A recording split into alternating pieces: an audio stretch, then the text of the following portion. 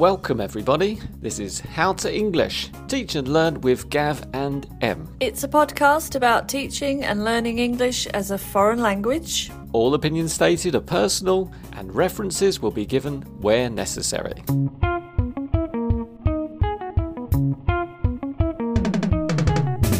Okay, this is our second episode. Yeah. This time, I thought we could talk about types of lessons. Okay, nice idea. I like it. So if I just say, for example, there are 3, maybe 4 types of basic lessons. You've got your general English, exam English, business English, and there are some special, what do you call it? ESP, you mean? English for a specific purpose. And I don't mean like I can read your mind, because that's also ESP, which you might need to do as a teacher, but that's different. We can come back to that one anyway. But I'd say the most common one would be general English. Would you agree? I would. Why is a student deciding to study general English? Give me a picture of that person, Gav. I think there's someone who just wants to possibly brush up on their overall English, which is what they often say. You have to be, maybe you need it for work. So you would say some grammar, some general vocabulary for different situations. The teacher does error correction, that kind of thing. They're looking for conversations about random topics, could be television, cooking, gardening, anything like that. Possibly with a book or without a book. This is the majority of our students who come here for general English. So what about business English? Well, yeah, and personally, that's what I teach. But it's confusing because I teach business people, but I teach them general English. So it's the same topics that you've already mentioned, but with business people? Yeah. Was that gardening? TV? Well, I have done, yeah.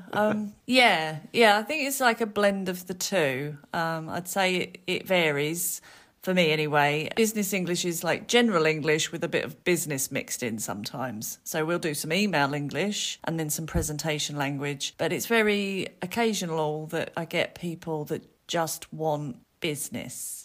For me, let's go back to general stuff for a second. So as we mentioned, students who are brushing up on their skills, you might have some lower level students who are just starting to learn, or there might be elementary, pre-intermediate. There's a lot of pre-ints out there who would need some quite constructive instructions in grammar and vocabulary. And those lessons tend to be based on books. And the majority of books that we use are for general English. Yeah, I agree.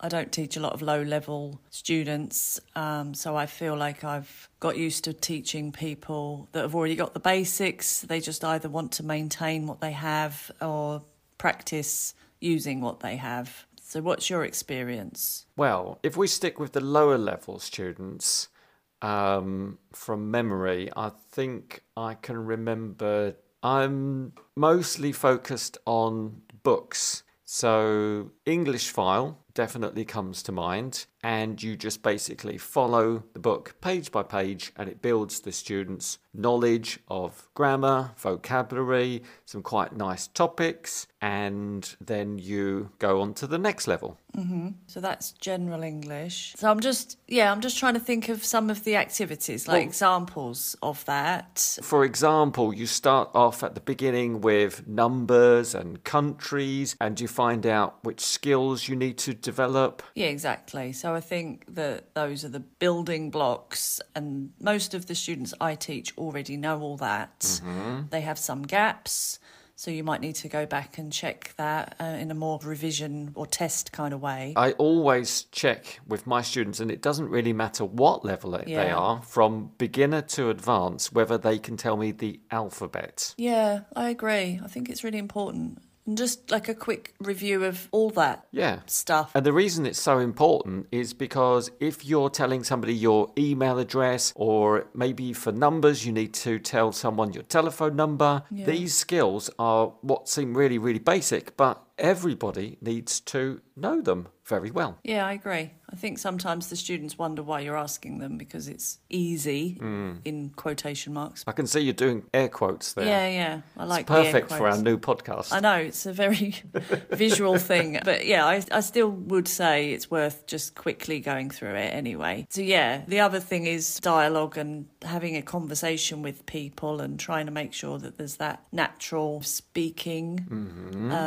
there. Okay, so then in the book you deal with the present, you deal with the past, you look at the future, and then all the language that fits into those topics. Yes, exactly. And a lot of it's repeated, so it's nice to recycle it and the students can keep practicing what they've learned. Yeah, and those topics in the general books are about family, about friends, about travel. And the present simple becomes more, you get into present perfect, you look at present continuous as well.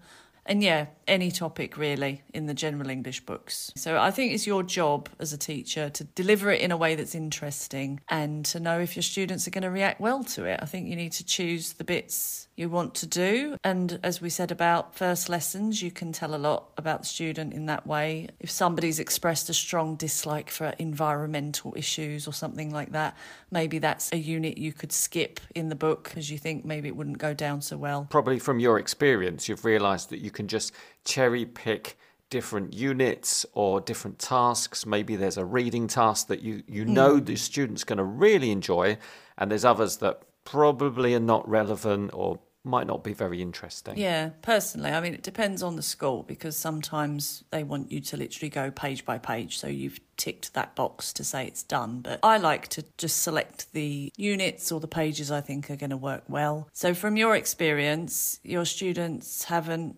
expected to go out and buy a book, or do you give them a book and they're happy to just choose a random page? Do they buy the book? I've had different experiences in different schools, and I'd say generally students do go out and buy the student's book, and they will expect you to go from page 1 right to the end. Yeah. Which could be a problem if you're not that kind of teacher. So explaining why you're not doing every page in the book could be a bit tricky. Yes, that's something to think about. And again, what I said about the syllabus, you need to check whether or not that's expected of you, that you should follow that book page by page. And if your students need to get to a certain level in the certain amount of time that they've got to complete that book. So it really depends on the company or the school. I've taught in a lot of schools where it is like that and you have to get them to the end of that level. That's just standard. However, I have seen some teachers making photocopies for students. You can also enlarge the page if students have any kind of visual impairment, or you can give them a virtual copy. You have to check with copyright rules, of course. You must purchase the book. But there are alternatives to each student buying a copy. That's good. That's a good point. You can email it in advance of the lesson if you want to do that. I was just thinking, you don't need to do every page of the book. You could actually give some of the pages as homework, especially some of the, can I say, boring exercises? Yes, well, you just did. But I think that's a good point. If you've done 2 pages of a book and you've only done 5 out of 10 of the activities, you can just say, right, the ones we haven't done, do at home. I like that. Do the reading for homework. We'll discuss it next lesson. It gives the student the opportunity to do some speaking practice. Yeah, so it varies. It varies from place to place. Yeah, you might be working in tandem with another teacher, or with even 2 teachers, or doing 2 pages per lesson, or it could be a number of different things, Yeah, that's true. You can't just assume you're going to be the one teacher on the course. So exactly. And don't think that just because you've taught this language to your students, or students, because you've done one lesson on a particular grammar or vocabulary, that you're going to remember that. You do need to return to the language. You need to revise it next week or in your next lesson. Yeah. Don't think just because you read something or you did an exercise that you now know that language. For many students, you need to repeat it many times. Yeah, exactly. So, okay, business then. You go into maybe an office, or, often you're going to the workplace and you think, okay, they want business. You assume they want business. And what's that? What is business English? Topics, include emailing, presentations, negotiations, meeting language, telephone calls. Yeah, that sort of thing. Conference calls as well.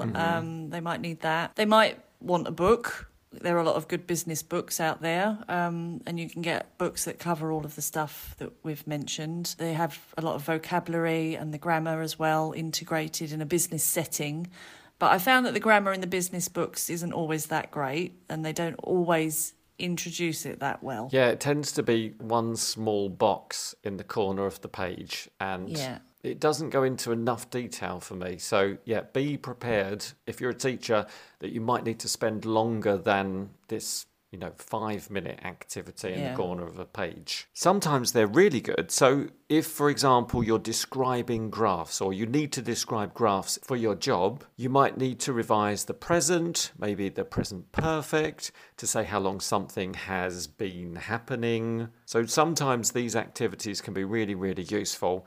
And students, you need to learn the grammar, and teachers, you need to teach the language that goes with this graph telling.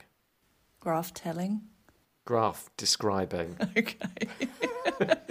Okay, so yes, you've got specific books. Are we going to mention which ones? Or no, well, no, are they going to... Oh, I've already mentioned English File. You have, so we should probably keep it fair that there are good business books I'm going to put all of the names of the books in the show notes. Okay, good. So there's, I think, Market Leader and In Company. They're both really good. So specific books like that.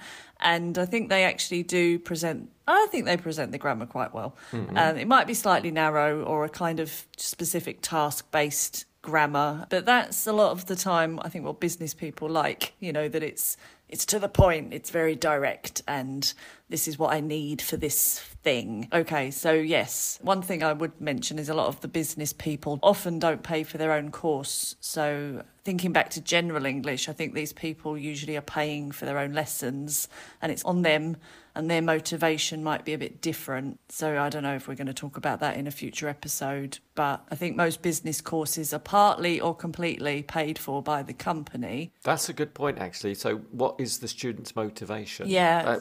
Maybe we could mention that in another show later. Okay. Well, it's got its pros and its cons. Sometimes the attendance is a bit poor because maybe they're not paying for it, so they don't really feel motivated to go, or that they don't feel like they have to go. So they feel sometimes as well that they're a bit resentful that they have to go, because if they don't attend a certain number of hours, sometimes they get a fine or something, like they have to pay for the course. I can't imagine that, Em. I can't imagine a student thinking, should I go to Em's class or not?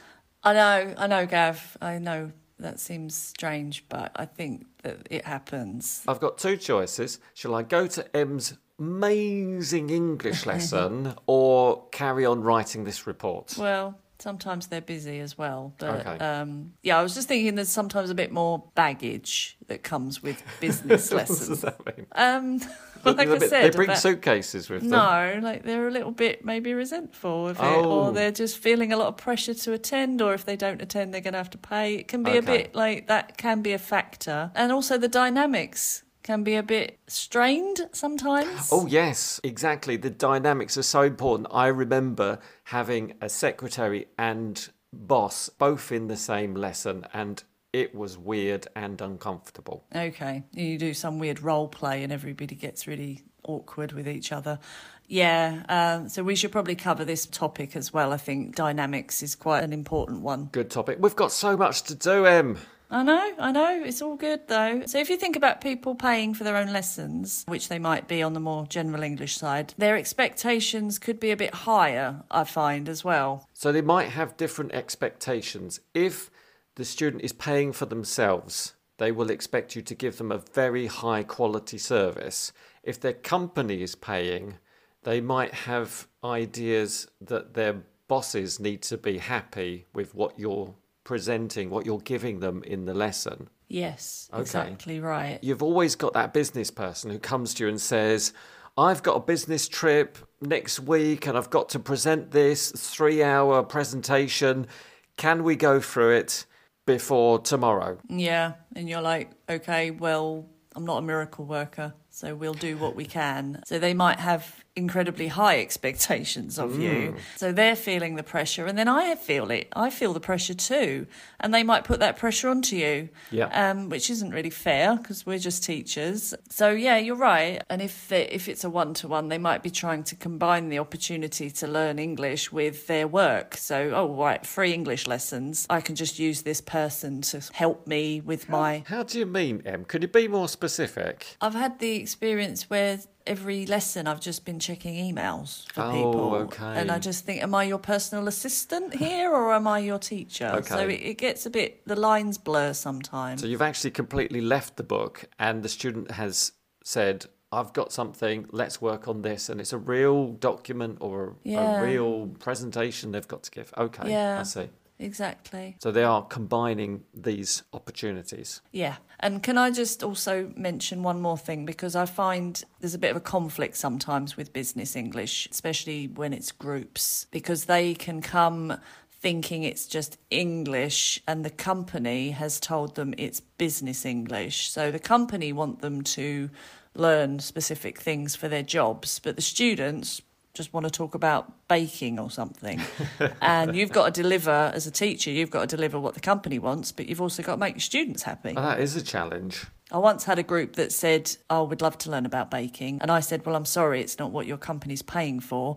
So we have to do what they want. And it was really challenging. And I was trying to please both, which isn't always possible. That's very difficult. I just wonder if you can combine baking with emailing or writing reports. I think actually I think it's Market Leader, there is something about team building evenings, baking and cooking, and it brings together the business side. So if you're... Do you know exactly which book that's from and which page and which unit, Em? Yes. Because you can put the reference in the notes too. All right, okay, good. So we've talked about business. I like the idea that the business books are oriented towards general stuff. So maybe you can make your students happy if they're not really business minded, but they're having business English lessons. Okay. Cool. So English is what you said. Presentations, meetings, emails, telephone calls, video calls, conferences. It's very clear what the skills are, I think, that they need. But that also will include small talk that they have during meetings. And things like how to start a conversation. What are the topics of when you're meeting someone and say, hey, nice weather we're having today, or where are you staying? Yeah, you're right. And I think that is a big part of business English. And a lot of my students say, well, I'm fine talking about my job and things connected to work. But as soon as it's, the coffee break during the presentation, they just can't start a conversation or they don't know how to. So the social side is really important. And that is general English, isn't it? Yeah. It's an overlap there. If one of them says, have you been to the zoo yet? And the other says, I haven't. What's there? Okay. Animals. Yes. Well, the one with the long thing and it's got a very, it's grey, it's got big ears. Yeah, well, that's quite a funny conversation. So yeah, you have to know some general English. You've got to network with people. It's all under the bracket of business, but it is a lot of general as well. Sure. You could be sitting in a restaurant and somebody shouts out, cauliflower? Would they? Okay. Well, maybe they've never seen cauliflower. Maybe they're allergic to it. Yeah. These are words that you learn through more general English. Yeah, that's true. That you'll be able to use them in a business context as well. Say you're having dinner with your colleagues and, it's really difficult. Look at the menu. You might not know half of the words there. Good. You're at the breakfast buffet. You point to something. You say, what's that? Don't know. Yeah. So it's all very important. Yeah. You might also need to learn about different cultures and cultural awareness and how to meet people, how to greet people, what are typical customs in their countries so that in a business situation you don't offend anybody and you show some kind of sensitivity. That's a good point, and that is in a lot of the business books as well. So cultural awareness and also culturally appropriate behaviour. Yeah, students love talking about this kind of thing, like Definitely. shaking hands or bowing, or what's the most appropriate thing these Yeah, days. greetings is a really important one, isn't it? Because that's the first impression. So Yeah. you've got to get it right. And the way you should talk to people politely as well. Yeah. Should you arrive on time? Should you be 5 minutes late to the meeting? Yeah, should you be? Sometimes you have to be. It's polite. Should you arrive 10 minutes late with a cappuccino in your hand? So what about exam English, Gav? We should get to that. Exam English. So there are different exams for different students, different ages. If you're a European student, it could be a different exam to if you're a US or an Australian student. And the exam could be for you to get into university, or it could be an exam you just want to pass in order to show that you've improved in your level. You could also be asked by your company to prove your level in English. Yeah, and these courses do usually require a book, and I would say they have to be a lot more structured, maybe a bit more artificial, maybe not so authentic or realistic English, maybe a bit more refined. Okay. Is that a good word? So the two big exams I'll mention are TOEFL and IELTS. But you know what, Em? What, Gav? I think we should come back to talking in detail about the exams. Yeah, there's a lot there, There to is. cover. Because you have to not only teach the English, you have to teach the strategy of the exam. What is the exam? What you need to learn, like the tricks and the tips. So as a teacher, it requires you to know a lot about the exam as well.